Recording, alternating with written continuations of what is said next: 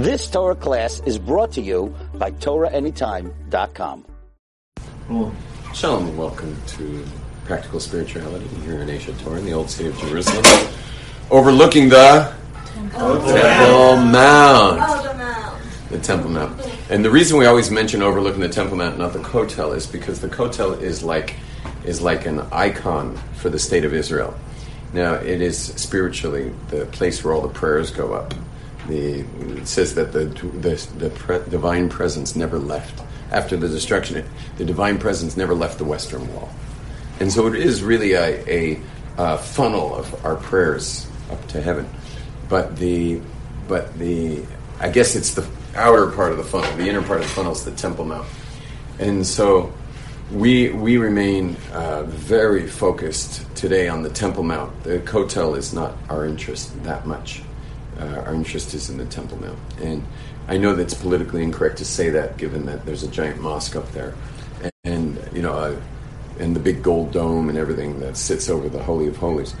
And that's not like politically correct to be focused on that because it upsets Muslims and it obviously upsets the secular government officials to be fixated on the Temple Mount. But if you're someone who adheres to the prophecies of Judaism, which is meaning you're Jewish, but if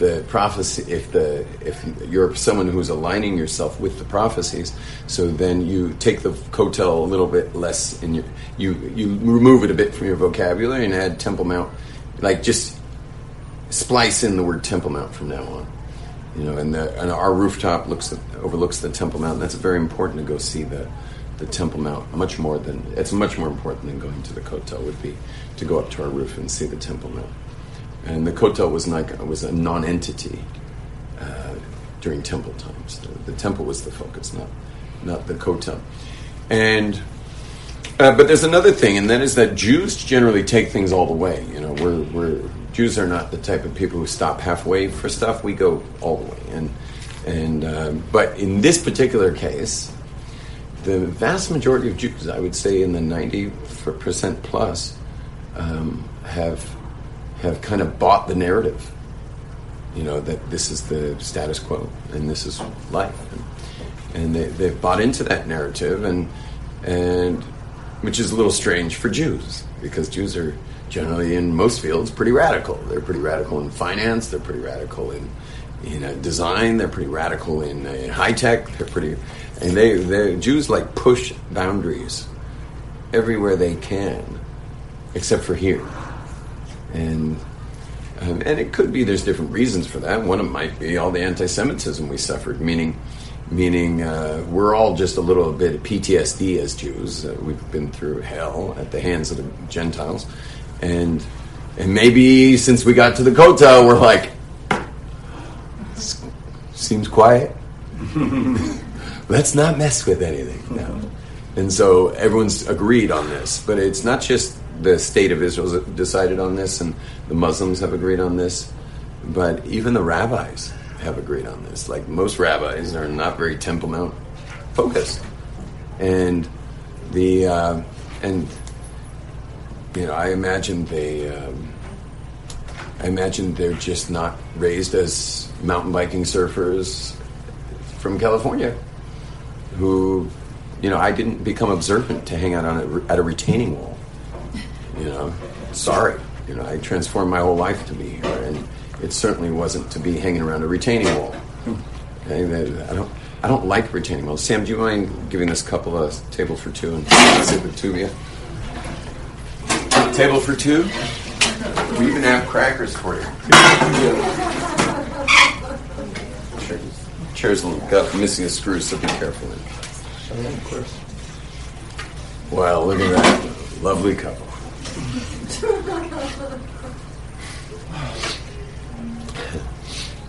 Anyway, but you can understand, being from my background, it's like, the Kotel's cute and sweet. It's cute and sweet, but that's not where I want to stop. That's where I want to start. And speaking of walls in general, and I haven't spoken about this in a while, but so I'd like to speak a little bit about it, is that is that walls in general are, they're real things. Like there's a wall here, and if I, bang into it, I bang into the wall. So now I have a pretty good sense of my space.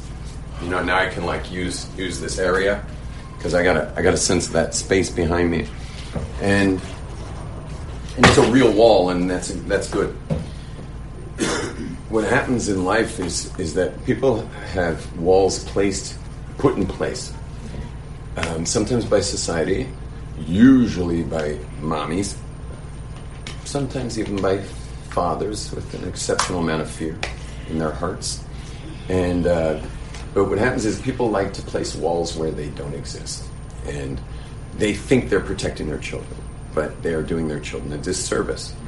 Why? Because their children don't understand the geography of their world, and that causes them to be afraid as well before fear should strike.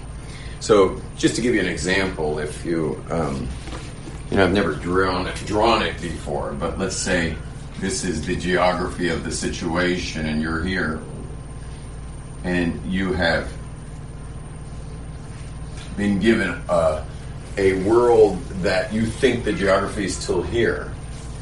You understand? You think that's the edge there because that's what your community said, or that's what your parents said, or someone told you the edge was there. And oh my gosh, there's an amazing movie about this. I just realized is The Truman Show. This is The Truman Show, one of the great movies ever. And anyone who obviously there's people who are not interested in watching movies at all, but there's a short list of movies to be watched. That's a mitzvah, and that's one of them is The Truman Show. And so this person really thinks that this area is what's available.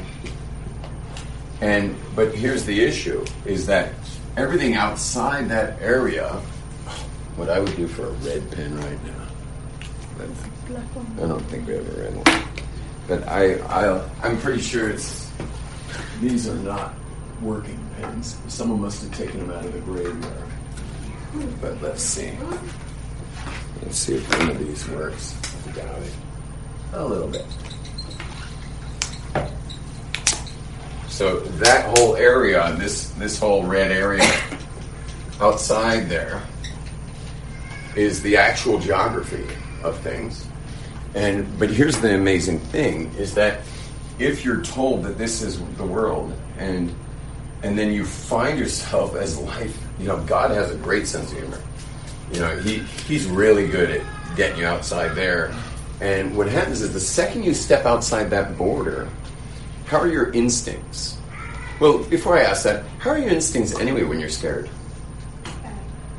Now, you have better instincts or worse instincts when you're scared? We have fight or flight. Worse instincts. No, you have better. Well, it depends. Let's say you're in the jungle and you see a snake. You're gonna have really good instincts because you're going to be alert. That's right. But what if there's a right answer and a wrong answer for a mugger with a gun? Oh yeah. How you gonna do there?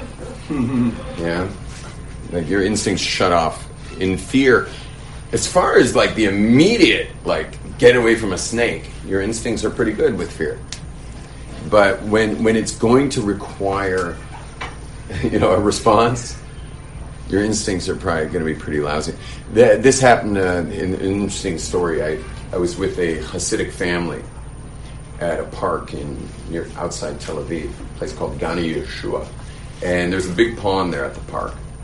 And where we were sitting on the grass, we were about maybe 15, 20 feet from the pond. It was our family and another Hasidic family, which means there were about 48 kids. And, just kidding. There were a lot of kids. And we each had a 2-year-old. We each had a toddler. And they had a 2-year-old girl, and we had a 2-year-old girl. And the pond was like a 2-foot drop, and then it's the pond. And the Hasidic family that we were with, they had to keep an eye on their 2-year-old, but at all times, the 2-year-old kept almost falling into the pond. because the 2-year-old had lousy instincts, because the 2-year-old had been told for many, many years, meaning number 2. I was thinking, it's a big family and there were teens. They've all been told for many, many years that the edge was, this is liberal for this particular Hasidic family. Where I put the edge here in the blue is liberal for where they were told the edge was. So the kid had no instincts and almost fell in that pond so many times. Now, meanwhile, our 2-year-old was there the whole time. She was right near the edge the whole time, never fell in once, or even got, because her instincts were really on for near the pond. I mean, I don't know how good they were when she was doing somersaults on the grass. But once she got near that pond, she was tuned in big time, that she was near a substrate that was not within her realm, because she knows she doesn't swim and she's certainly not suicidal. And so they had to assign 2 of their older kids to be with their 2-year-old at all times, while we were just enjoying the park the whole time. And finally, their exhausted assigned kids came to us and say, how can you just let your 2-year-old run around with this body of water right here? At which point I said that my child is not suicidal. She knows she cannot swim. Have you seen her almost fall in at all? And they're like, no, she's never close to falling in. And she's got killer instincts, because we never taught our kids that there was an edge other than the actual edge. And we don't always know where the edge is, because we're mortal parents. We only have our own limited view. And so we know that when you meet the edge, whoa, it hurts, and we're willing to let our kids get hurt a little bit so that they'll have great instincts, because that's the only way you develop them. The way you develop instincts is you got to get your boo-boos, and you got to develop that, with the exception of one thing. One boo-boo you never ever should get is the heart, meaning you never let your kids get involved with treacherous relationships. And as much as we wish we could protect our girls and boys from high school relationships, which of course you can't protect them, and get their hearts broken a little bit, but it's nothing compared to the things that go on in secular high schools, where people's hearts, by the time those people get married, you're marrying someone who's like a war veteran. And so when it comes to the heart, then it's worth putting a lot of, really bring it in. Only allow your kids the relationships that are trustworthy. And again, you can't protect them from the stupid stuff that happens in high school with their, they obviously we're gender-specific high schools, but still, you get in these deeply loving, relationships with your friends in high school, and it, it goes wrong here and there, or you never know what's going to happen there, and then their hearts are broken. And I give my daughters, I've always given my daughters a speech before they start high school. Don't give your heart to anybody in high school. And I've had mixed reviews from my kids about getting that speech. Some have told me that it made their high school life lonely, that they would have rather loved and lost and had deep relationships. Some kids said that they weren't able to do it, that they anyway got sucked into deep relationships.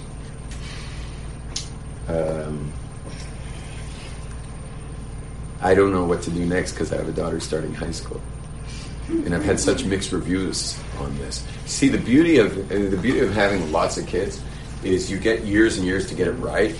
Whereas in the secular world, where everyone has, the maximum of 2 kids, so 2 kids is not possible to get something like that. That's why you'll notice a lot of third kids in families. There are families who stretch and get 3 kids.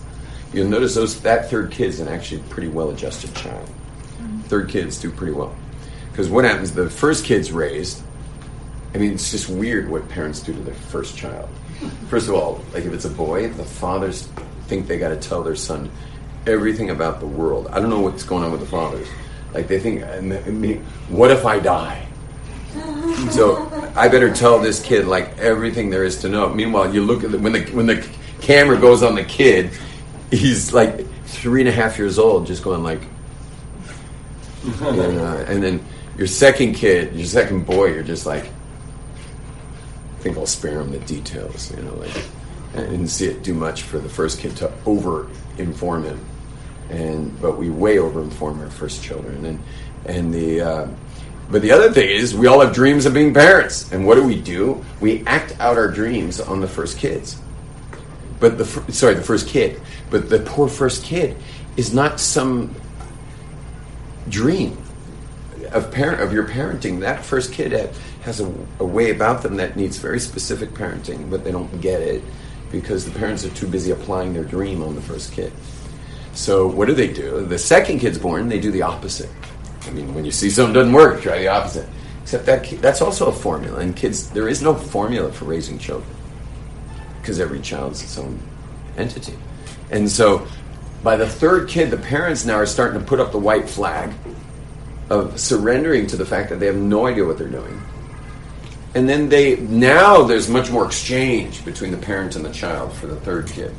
Like just trying stuff and seeing how that takes and moving from there. And what happens, you get better and better and better as the kids come down, meaning the likelihood that your younger kids are going to be much better adjusted human beings is much higher than these two experimentals. So the first two children of every family are really just experiments. And this is why God wanted us to have big families, is because he just doesn't want the world populated by experiments. But what happens in the secular world is the entire world is populated by experiments because, ever since the late 60s, everyone stopped having a bunch of kids and now it's just, it's an entire society built out of experiments with, really crazy parenting. And you can be a really crazy parent. Parents do crazy stuff. I mean, there's some really bad parenting going on out there, and there's the good ones, by the way. The good ones, because think about it. Let's say you're a good secular parent, and then you take your kids to Jerusalem, and you spend the day with Rabbi Yom Tov, and I get to watch with my microscopic eyes from a society here in Jerusalem where parenting is like, that is your top 10 priority list. Like making a living is 11 on the list, but parenting is the top 10, and it's big families, and they're helping my wife and I raising our kids to show us how things are done right, and understand. And then I'm meeting this family from Phoenix, Arizona, with their 2.1 kid, raising their kids in the most random way, and no wonder they're like blowing up Walmart. The parenting is insane. And there's some really, really lousy parenting going on there. But if you have lots of kids, you get a chance to get it right, and that can spill over on the bigger kids too. Later, what damage was done is done, but you can let that spill over on the older kids because when the parents finally get their act together and how to be, good parents, so then those same lessons can be applied to the older kids, even though, whatever was done for the younger kids. Now, what happens is people have very little instinct when they come out of here. Just like the 2-year-old in the story, she didn't have a lot of instinct for the edge of the pond. And anyway, so they came up and they said, "Aren't you afraid your daughter's going to fall in?" And I said, "No, I don't.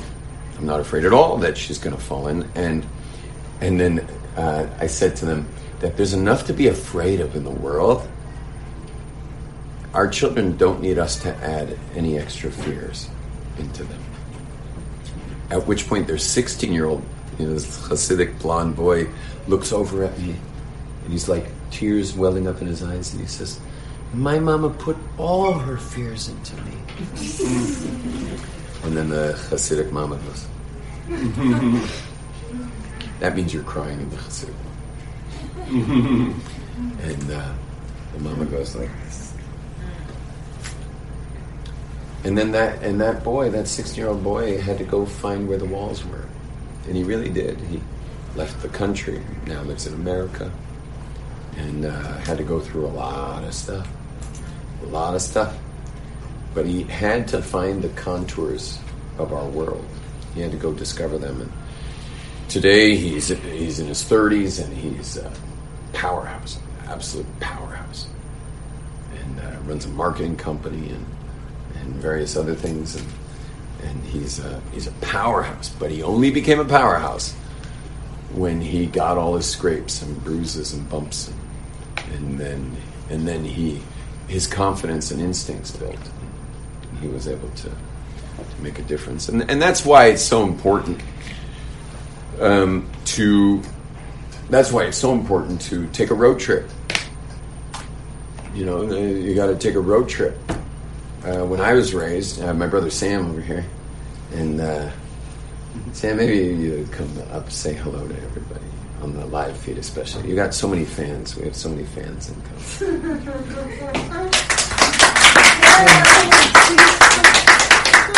Maybe you even have a song about adventure of some sort. That's so cute. Wilderness song. That's a nice song. So my brother is like super adventurous, and our parents, because we were raised in such a safe environment that they never told us there was anything dangerous anyway, and there were no rules, so we just pushed all limits, and he more or less raised me, but like one example was I was supposed to fly to Europe, buy a Eurail pass, and just go from country to country for like, I don't even know how long I was gone, a couple of months. And I remember landing in Norway. I flew into Norway, and then I was going to make my way all the way to Portugal and through all the mid-European countries as well. And I did 17 countries. But it was all your fault, and I was actually a little angry. And just because I wasn't that excited to hang out with Scandinavians all of a sudden. And I was only, I don't even know how old I was, I was probably 20 or something. You're so friendly. People from Norway. Yeah. Yeah, once you're in their home, good luck getting in their home. Anyway, I'll never forget I was playing on the streets, music, and just to kind of pay for everything. And so I was playing, and the Norway whatever to the dollar was this insane, and it was an insanely different currency. So I played for an hour. People were throwing money in the whole time. And then I collected all the money, and I went to a changer and said, "What's this in dollars?" And they were like, "That's about $80." Yeah. So like $80 an hour. Whoa, like I'm moving. So anyway, I instead of this is just maybe too telling about my character, any other person in the world would go back and start playing on the street. To me, that meant let's go have a beer. So I went into a pub to have a beer. And Should I go sit down with this? No, you're on. And so I have my beer, and thinking about how wealthy I'm going to be just playing on the streets of Norway. And they bring me the bill, and the bill was like $40.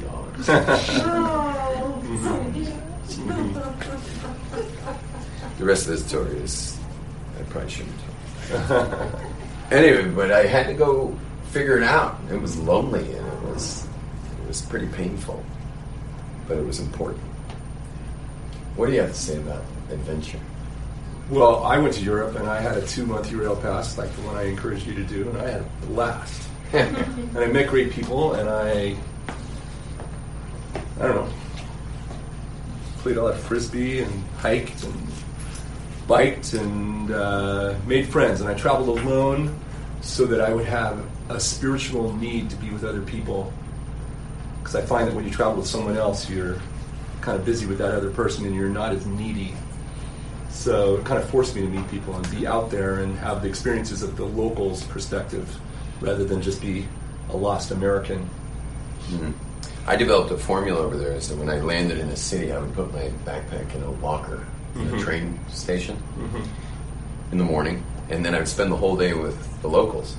And almost every single time, they took me in. Right. And it would be about bedtime, around 10, 11 at night, and I would say, it would be like, "Where's your stuff?" And I'm like, "It's at the train station." And it was great. I mean, it wasn't like it was at some hostel or some other place. It was just at the train station. And we go to the train station and pull it out, and I'd spend the week or 2 or 3 in some home where the parents were probably in the south of France. And it was just a party. Nice. No. So, do you have a song about adventure? What was that wilderness song? Well, I wrote a song when I was 12 on a backpacking trip. I think that's what he's talking about. And I started writing songs when I was about 7, and by the time I was 11, thankfully my aunt put me in a recording studio, and I got to make my first album. And this was, I must have been around 11 when I was on this trip writing this song, because it was one of the last songs, and it became the tablecloths for my bar mitzvah. My father had them screen printed on tablecloths, and that was our... It was the actual music written. Like it looked like something a pianist would be staring at. But I fell in love with the mountains, and I would backpack every summer and, find out the edge of the universe in a very tactile way by exploring and climbing and whatever. We just came from the wilderness. We did. That's why I'm feeling kind of woozy right now. Me too. You too? We have a little sunstroke. Yeah, I got seriously sunstroke. It's hot. It's hot for just walking and for mountain biking in the mountains for Midday. hours. Beit Shemesh. It's called Beit Shemesh. House of the Sun. There is a house in New Orleans. Anyway, that's not the song I was going to sing. That's a Beit Shemesh song. Something I wanted to say about mountain biking. Yeah. Is if you think about us mountain biking, there's an order. We're trying to keep our bikes on the trail, which is the order. There are a lot of rocks, especially in Israel, and obstacles and things you have to get across. Those represent chaos. And the ultimate chaos would be if you didn't choose the proper line, you may really find chaos, which would be flying off your bike, which is, of course, the challenge of mountain biking, is staying, vertical and not winding up, strewn across the trail. And that represents chaos. And the order that gets put in the world, there's a real order that God makes, and there's an order sometimes that parents will make, or society or community will make, but that represents order. Our parents are trying to teach us the world of order. And you never grow from order. You need order in your life, but you'll never grow from it. There's no growth in a world of order. And there are certain people who are so afraid of growth that they are addicted to order. But order's not where growth happens. And what's funny about it is, if you're like most people, you're probably addicted to chaos. Like most people are addicted to chaos. Like what happens when a millionaire makes $1 million? Does he put it back on the table and take some big risk, and then he can't sleep at night? Does that sound like order or chaos? Chaos. It's chaos. We're addicted to chaos. We love chaos. Kids love chaos. They love to dance. Think about moving your body when you're dancing. You love chaos. That's just not it. Can you imagine the way you would dance to a wild song? Can you imagine walking down the street to that step? Who would just be like, that's the most chaotic person ever. But we voluntarily move our bodies chaotically on dance floors because we love chaos. And so we're both surfers as well. And the wave is in perfect order, but the white water, where it's breaking, that's total chaos. And our job is to play around that spot of the wave. If you go too far out on the wave, it kind of flattens and you lose your speed. Can't surf out there. You got to keep yourself as close to the chaos as possible. That's where the wave's steeper and where the surfing takes place, right between order and chaos. Mountain biking is order and chaos on the sides of the line that you choose. And so much music is order and chaos. There's deep science and math in music. He's a recording artist, so you watch the screen like you literally see where the end of each measure is.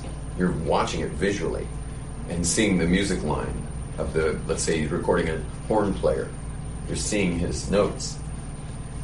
But he's really improvising. Is that order or chaos when the trumpet player's improvising? Which is it? Chaos. It's chaos. And we love that. We love that. And sometimes you'll go to a symphony where the orchestra is too Japanese, if you will. Meaning it's just too much order. Sorry, Japanese friends. Yeah. It's too much order because they're very orderly as musicians. They really have some of the best chops. How do you explain chops? Technical ability.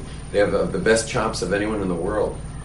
But anyone would prefer over a person like that playing violin. Anyone would prefer, who is that famous Jewish? Pinchas Zuckerman. Yitzhak Perlman, Pinchas Zuckerman, where they're going to introduce a certain level of chaos into the order of it, and we're going to more appreciate hearing that same piece played by someone who's willing to give their own, how do you call it, rendition, their own treatment. Interpretation, their own treatment of the work.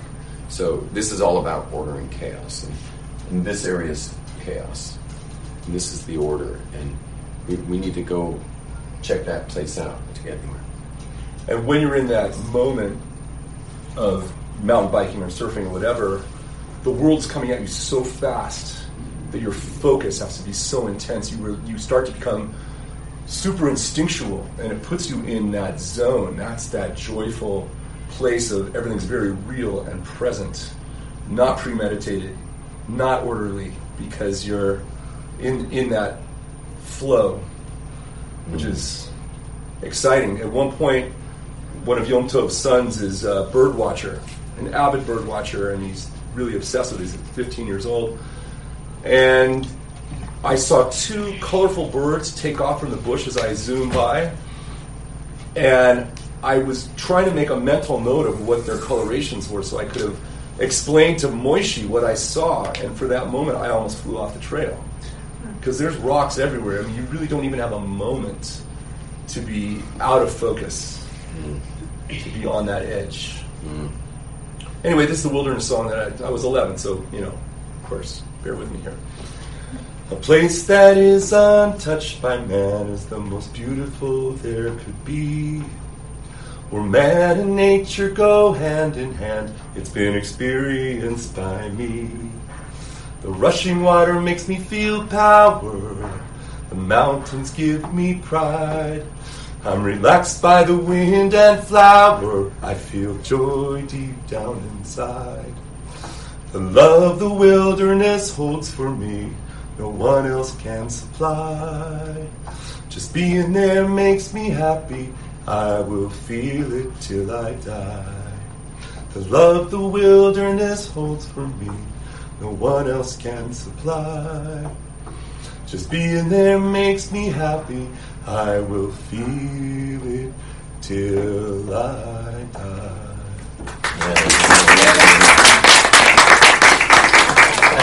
Oh, you're really talented. Do another song. Beautiful. Oh, you thank should do a band for us sometime. Oh, I'd love to.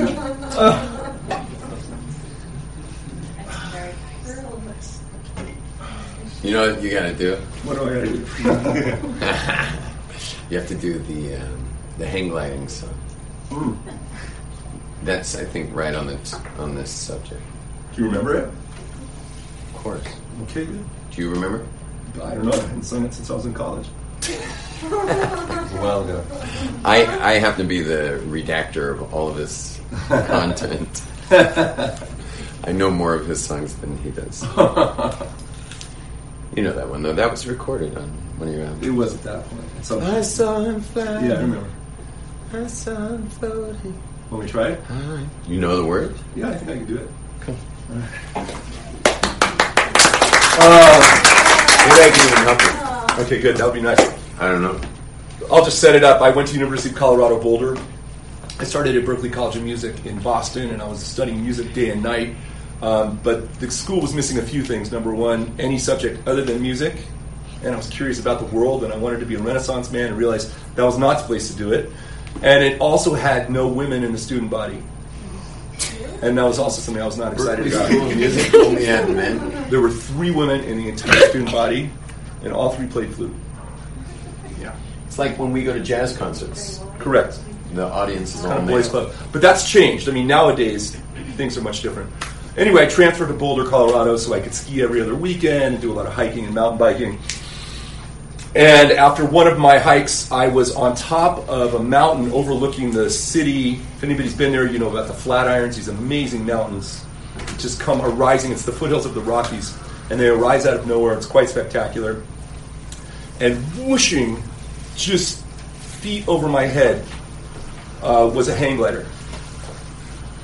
He'd just taken off, I guess, at the top of Bear Mountain, so I was right below the flight path, and it shocked me, and then it was so beautiful, and I realized the beauty of living on the edge and of taking calculated risks. We're not talking about throwing your life away, God forbid, and not being careful with this gift we've been given of our body. You know, we want to keep our neshama and our soul and our body intact, of course, but to be in that place of excitement and living on the edge. I never did hang glide, by the way. I almost did the other day. I was riding my bike on the bike path, and down by Manhattan Beach, there's free hang gliding if you get your first. I didn't do it, but I want to do it just to say I did. Anyway, this is that song. Okay, let's see if I can do it. I saw him flying, I saw him floating, way above my head, way above my head. Big lazy circles, arc of a flyer, with nylon wings instead, with nylon wings instead. With life and death a mere updraft away.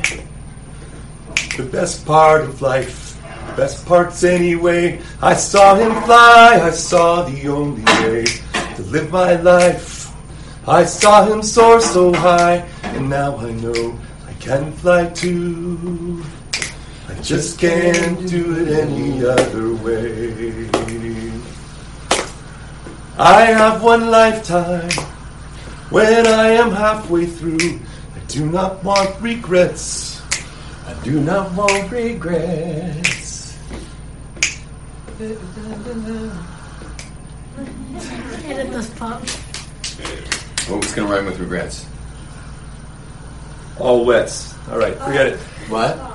I saw him fly, I saw the only way to live my life.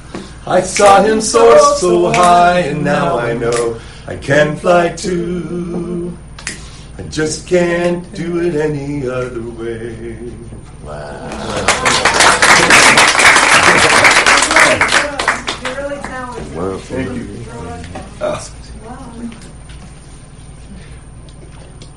There are no stepping stones. There is no free ride. I have to find myself. I have to climb myself. Have to climb myself. The road gets rough, but sometimes bruises pay. The road is tough, but sometimes bruises pay. I'll fly until that updraft comes my way. I saw him fly, I saw the only way to live my life.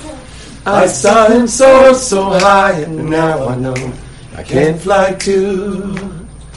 I just can't do it any other way.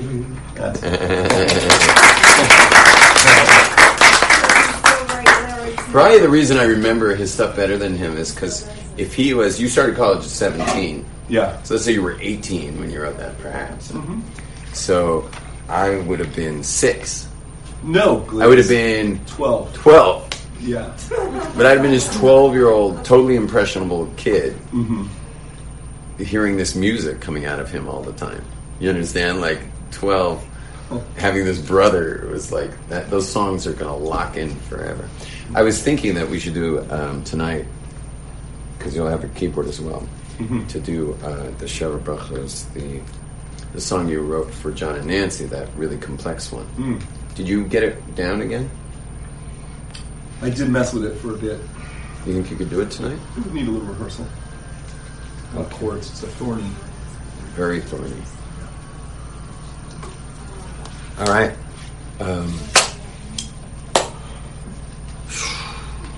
So here's the big question, since we are right across from the Temple Mount, is what does all this have to do with Judaism? What does God want? I mean, are we allowed to just extrapolate that God created us and we're human beings, and we see that human beings that are scared get nowhere, whereas human beings who get bruised do better? Are we to learn from Moses pushing limits in his own life, or like how he's supposed to take this. What does Judaism say about this?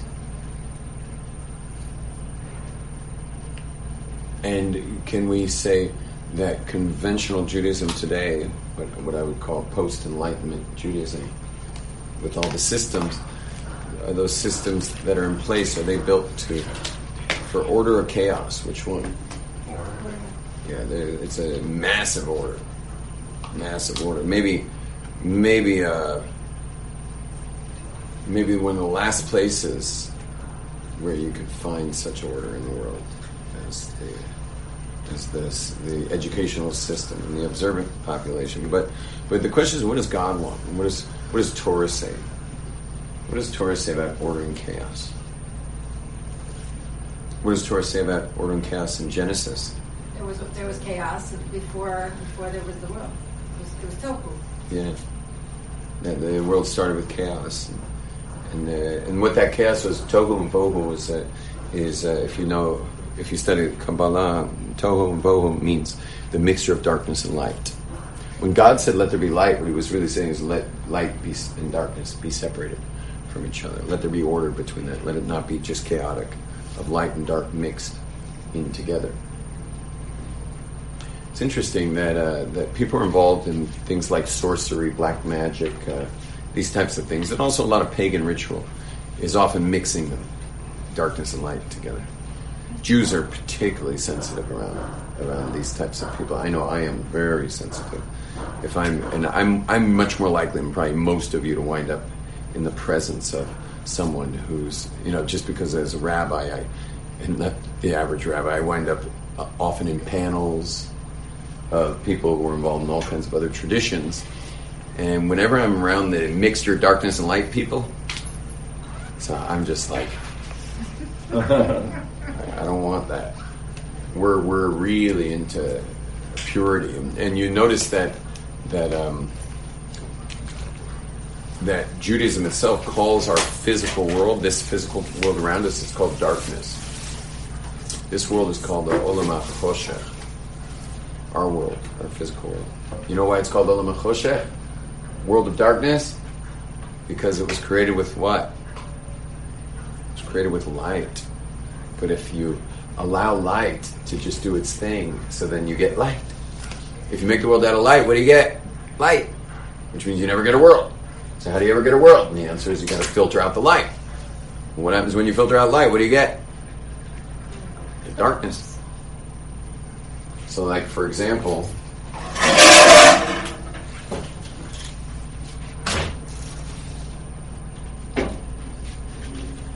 you see the light now shining on the board. You can turn this a little. Just watch the screen while you turn it. Press it into the table, but start turning it. Oh, no, you were doing good before. Oh, like this. Hold steady it.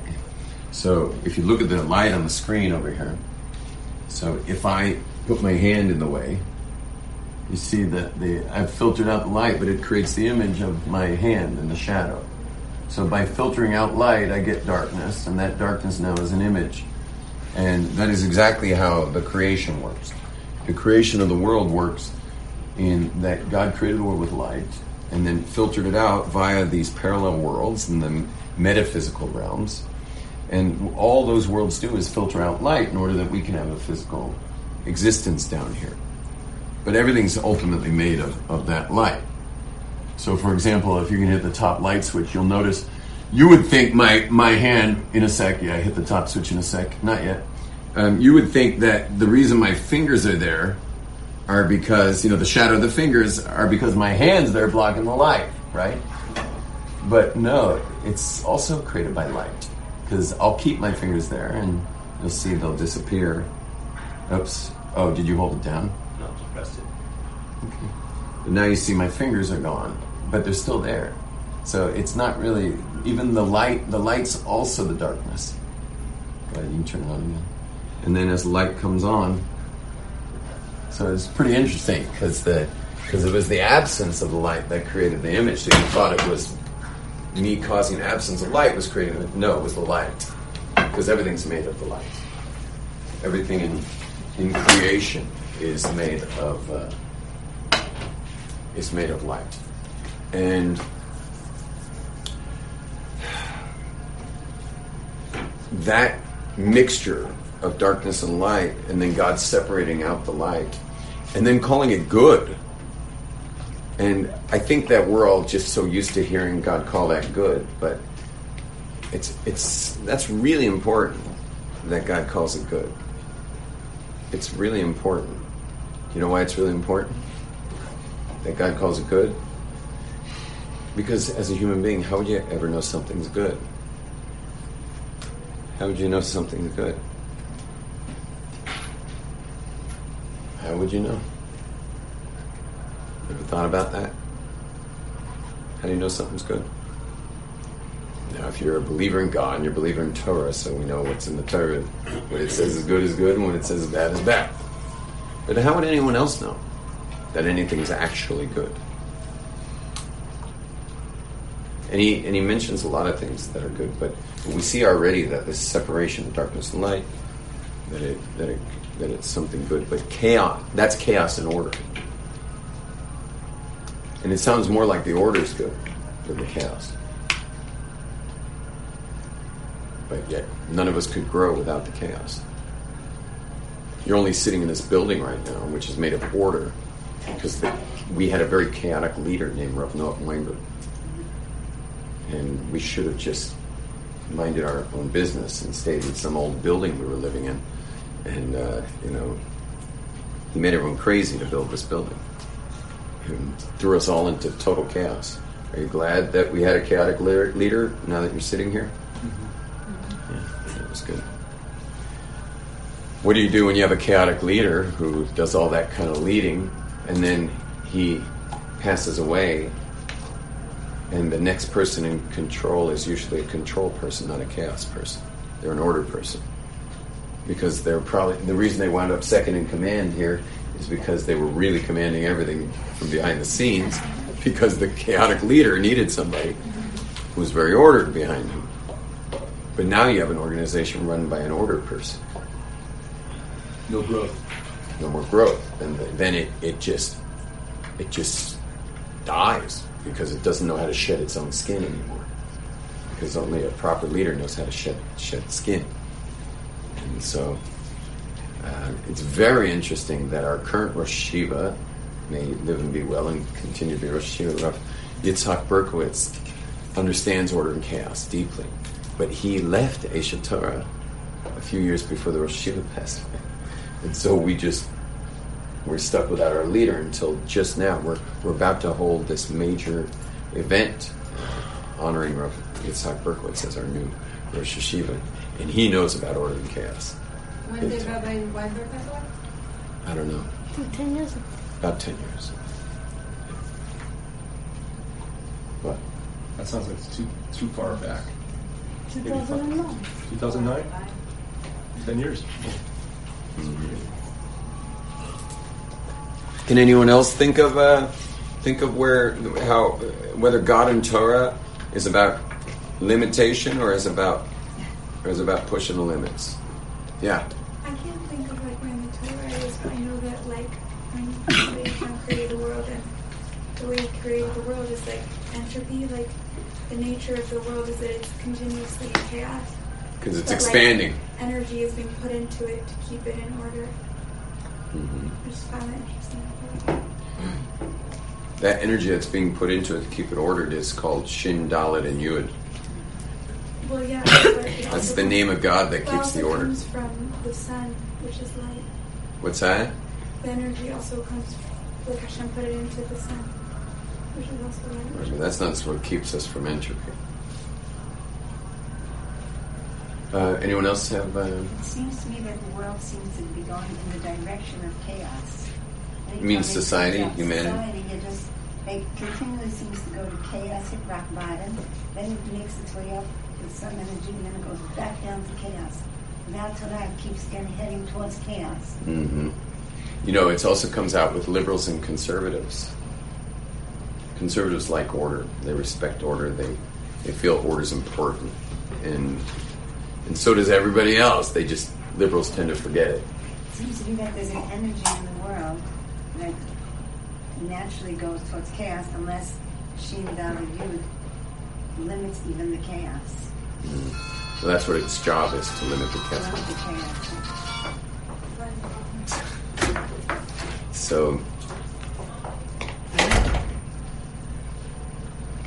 the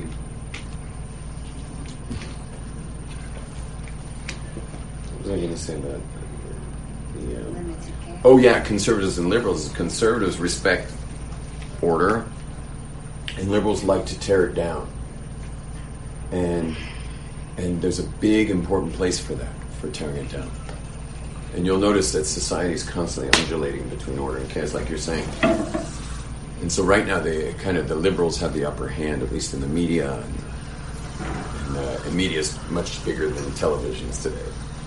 It's like, it's really very powerful, and it would like its values, or I don't know if the right word is values, because it's getting rid of the values that the conservatives feel is the proper order, and so. But on the other hand, it's very important to have that liberal voice that will tear down order that's calcified. You understand? There's order that's calcified in a way that doesn't serve us anymore. For example, hierarchies are really important in society. Like, if hierarchies, the term. So, like, for example, if let's say you needed surgery on your thumb.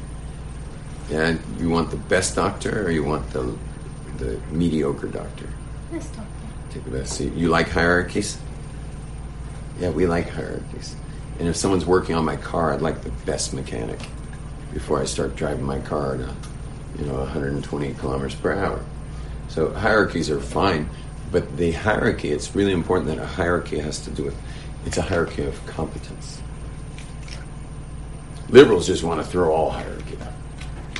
But hierarchy is supposed to be a hierarchy of competence. And that's good. That's healthy. We all want it. And the funny thing is even the biggest bleeding heart liberal, if they have to get surgery, suddenly throws their whole hierarchy business out the window, and they just want the best surgeon. And so, but what often happens is that the top of any system gets power. Hierarchy of power is really evil stuff. The worst, biggest atrocities have taken place because the hierarchy turned into a hierarchy of power instead of competence. And it's likely flips that way, especially when people under the top are less competent. When people, at the top are less competent than the people under them. So they need to start going for the power. Meaning they have to wield power to stay in control, to stay in power. And so they might have gotten there for the right reason. They might have been the most competent, but they can easily shift into it being a hierarchy of power. Like, for example, Trump could have gotten in. I don't think he was necessarily the hierarchy of competence, but let's just say he was. That Trump was he got into presidency as the hierarchy, from a hierarchy of competence. And he did have some business sense, I suppose, after years of running businesses. But so there was competence, but how easily could that shift to a hierarchy of power in his second term? And then the U.S. is like, whoever got out in time, and whoever didn't. Because things spiral out of control real quick when you're in a situation where the government's in a hierarchy of power. Things go south quick, and they generally it's usually not safe for Jews in those environments, no matter where you go, for their own reasons. It just we never seem to do well when governments start moving into power mode,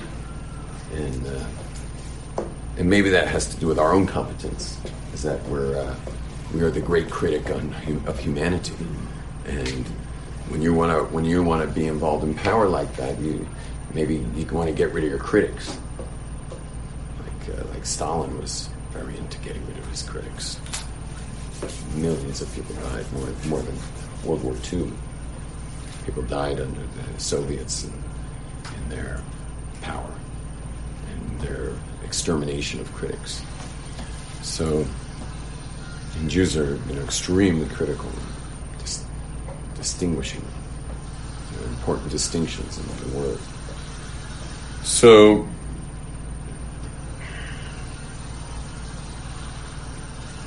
you could say that the liberals are more the push the limits, and the conservatives are more the keep the honor the limits. But for all of us, I think the takeaway for this class is that we all need to be balanced between the two. We have to be balanced in the order of life, and between the order and the chaos, and we have to dance that dance, which is the order dance and the chaos dance, and to be make sure we're growing, but make sure we're not pushing too far out that we are losing our sense of security.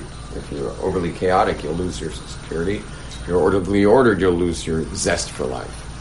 And so we need to be somewhere around the middle.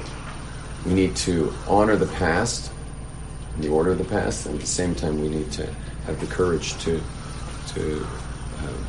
push through those limits in a way that will make sure that we stay dynamic and vital as a people. So as I started this class, it was all about a false order that was put over us in the narratives of government and rabbis, and wanting us all to be kotel focused and to forget about the Temple Mount. And that's a very order. That's kind of an order that's not based in reality. And our job is we need to be reality based. Be truthful. And in that truth, if enough Jews are truthful about it, maybe we could actually see the Beis Hamikdash rebuilt again, rather than because as long as the Jews are interested in this. In the kotel, we'll never see the Beit HaMikdash. We're just not going to see it. Not in our lifetimes, anyway, unless we get a freebie from Mashiach. But I think God's kind of watching to see what we're going to do. And so this narrative, that's just the Zionist narrative, or the current rabbinic narrative of the kotel. It's funny, it kind of looks like the Temple Mount, Mm-hmm. But I think all of the Jewish people have to get outside that narrative and start getting a little bit of pride as Jews. Can you imagine Washington, D.C.? What's one of the most important buildings in Washington, D.C.? Capitol Building. White House. White House. There's something called the Capitol Building. Can you imagine if you got to that, you got the edge of that, and they said, sorry, no Americans. There's a checkpoint. And it says up there, for many of the years I've lived here, it said no Jews on the Temple Mount. But we're not allowed. But this is our capital. There's areas you are allowed. There's certain areas we're allowed, and certainly Arabs aren't in charge of whether we're allowed or not. So I'm just saying, halachic question. It's a good thing that maybe we're not allowed. Well, it might have been good that Jews who would have probably just walked right into the Dome of the Rock. Right. It's probably good if they saw, Jews aren't allowed. I better get out of here. But for the places you are allowed, the main thing is just the pride of the nation. In 1967, when the Jews got the Temple Mount, they should have just closed it off. Just close it off so it's not desecrated. You understand? It should not be the way it is. It should have been just simply closed off, and that would have been much better, much more reverent of such a holy spot. Would have been just to close it off. And you see how much they paid for that. That came to haunt them, because what happened was the Islamic people started moving the Temple Mount into their lore, like it's a full revisionist. Because there is no mention of Jerusalem in their scriptures, and they just slowly moved Jerusalem into their legend, and that's the payment you get when you try to create a false narrative that goes against Torah, i.e. Kotel is our, almost icon. When you try to create that kind of narrative, so you pay for it later. And now I'd say the majority of the world who knows anything about the Middle Eastern conflict, majority of the world would tell you that Temple Mount's theirs. And in fact, they themselves have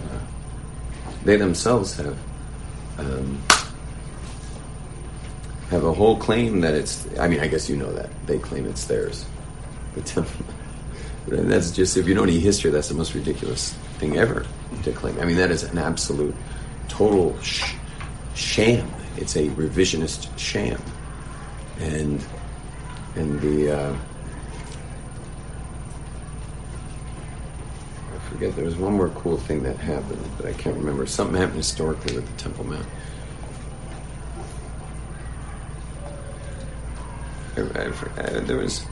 They just got nervous and made a big stink one time with the Temple Mount. I forget what it was, and then it hit the news. This whole because we put metal detectors.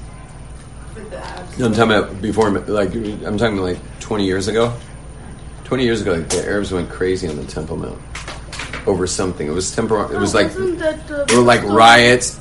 And then in front of the petrol station, and they said, like, you know. And that was part of the Intifada. Anyways, way before that. But there were like riots going on in the Temple Mount over the Jewish claim of the Temple Mount. But you realize what happened there is every Reform, Conservative, and Orthodox synagogue in the world in school had to explain about the Temple Mount. And you have to get that Reform, Conservative Temple Mount. Like, remember, we grew up in Sinai, yeah. Sinai.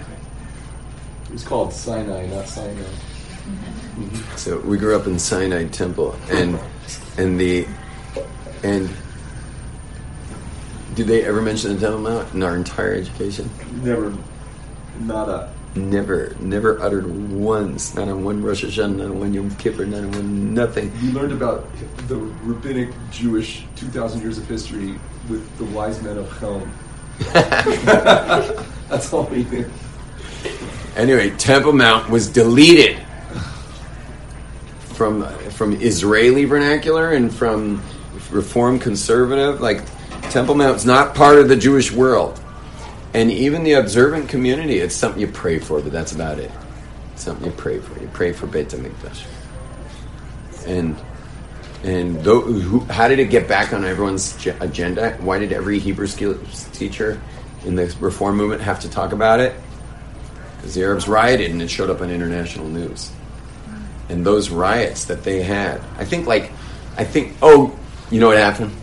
The Arabs were rioting up there, and the IDF sent 4 soldiers up there, and they turned on the soldiers and started stoning them to death. And the soldiers were like, what are we supposed to do? They couldn't even use their radios to find out, like, what do we do? And they shot their way out to save their own lives. Killed 19 Arabs. That's what happened. They killed 19 Muslims on the Temple Mount. Not taking pot shots, meaning they were getting stoned and being stoned to death because they weren't going to use their weapons because they didn't have any orders to. And then they realized, we're going to die here. And they just, to preserve their own lives without any orders, they just shot their way until they could get out. And then ran. They didn't just keep shooting. They could have, if it was up to them, they could have just kept shooting. They would have shot, 2,000 of them. They just shot till they were free off the Temple Mount. That hit international news, and for the first time, Reform teachers and synagogue leaders had to speak about the Temple Mount for the first time ever. And the Arabs made it happen. They did it to themselves. But of course, then their narrative built and built and built, and now we're in this crazy stalemate. Okay, everyone, shalom. Today was a really weird class, so I guess only my Darhard students are going to be interested in this class. But You've just experienced another Torah class brought to you by TorahAnytime.com.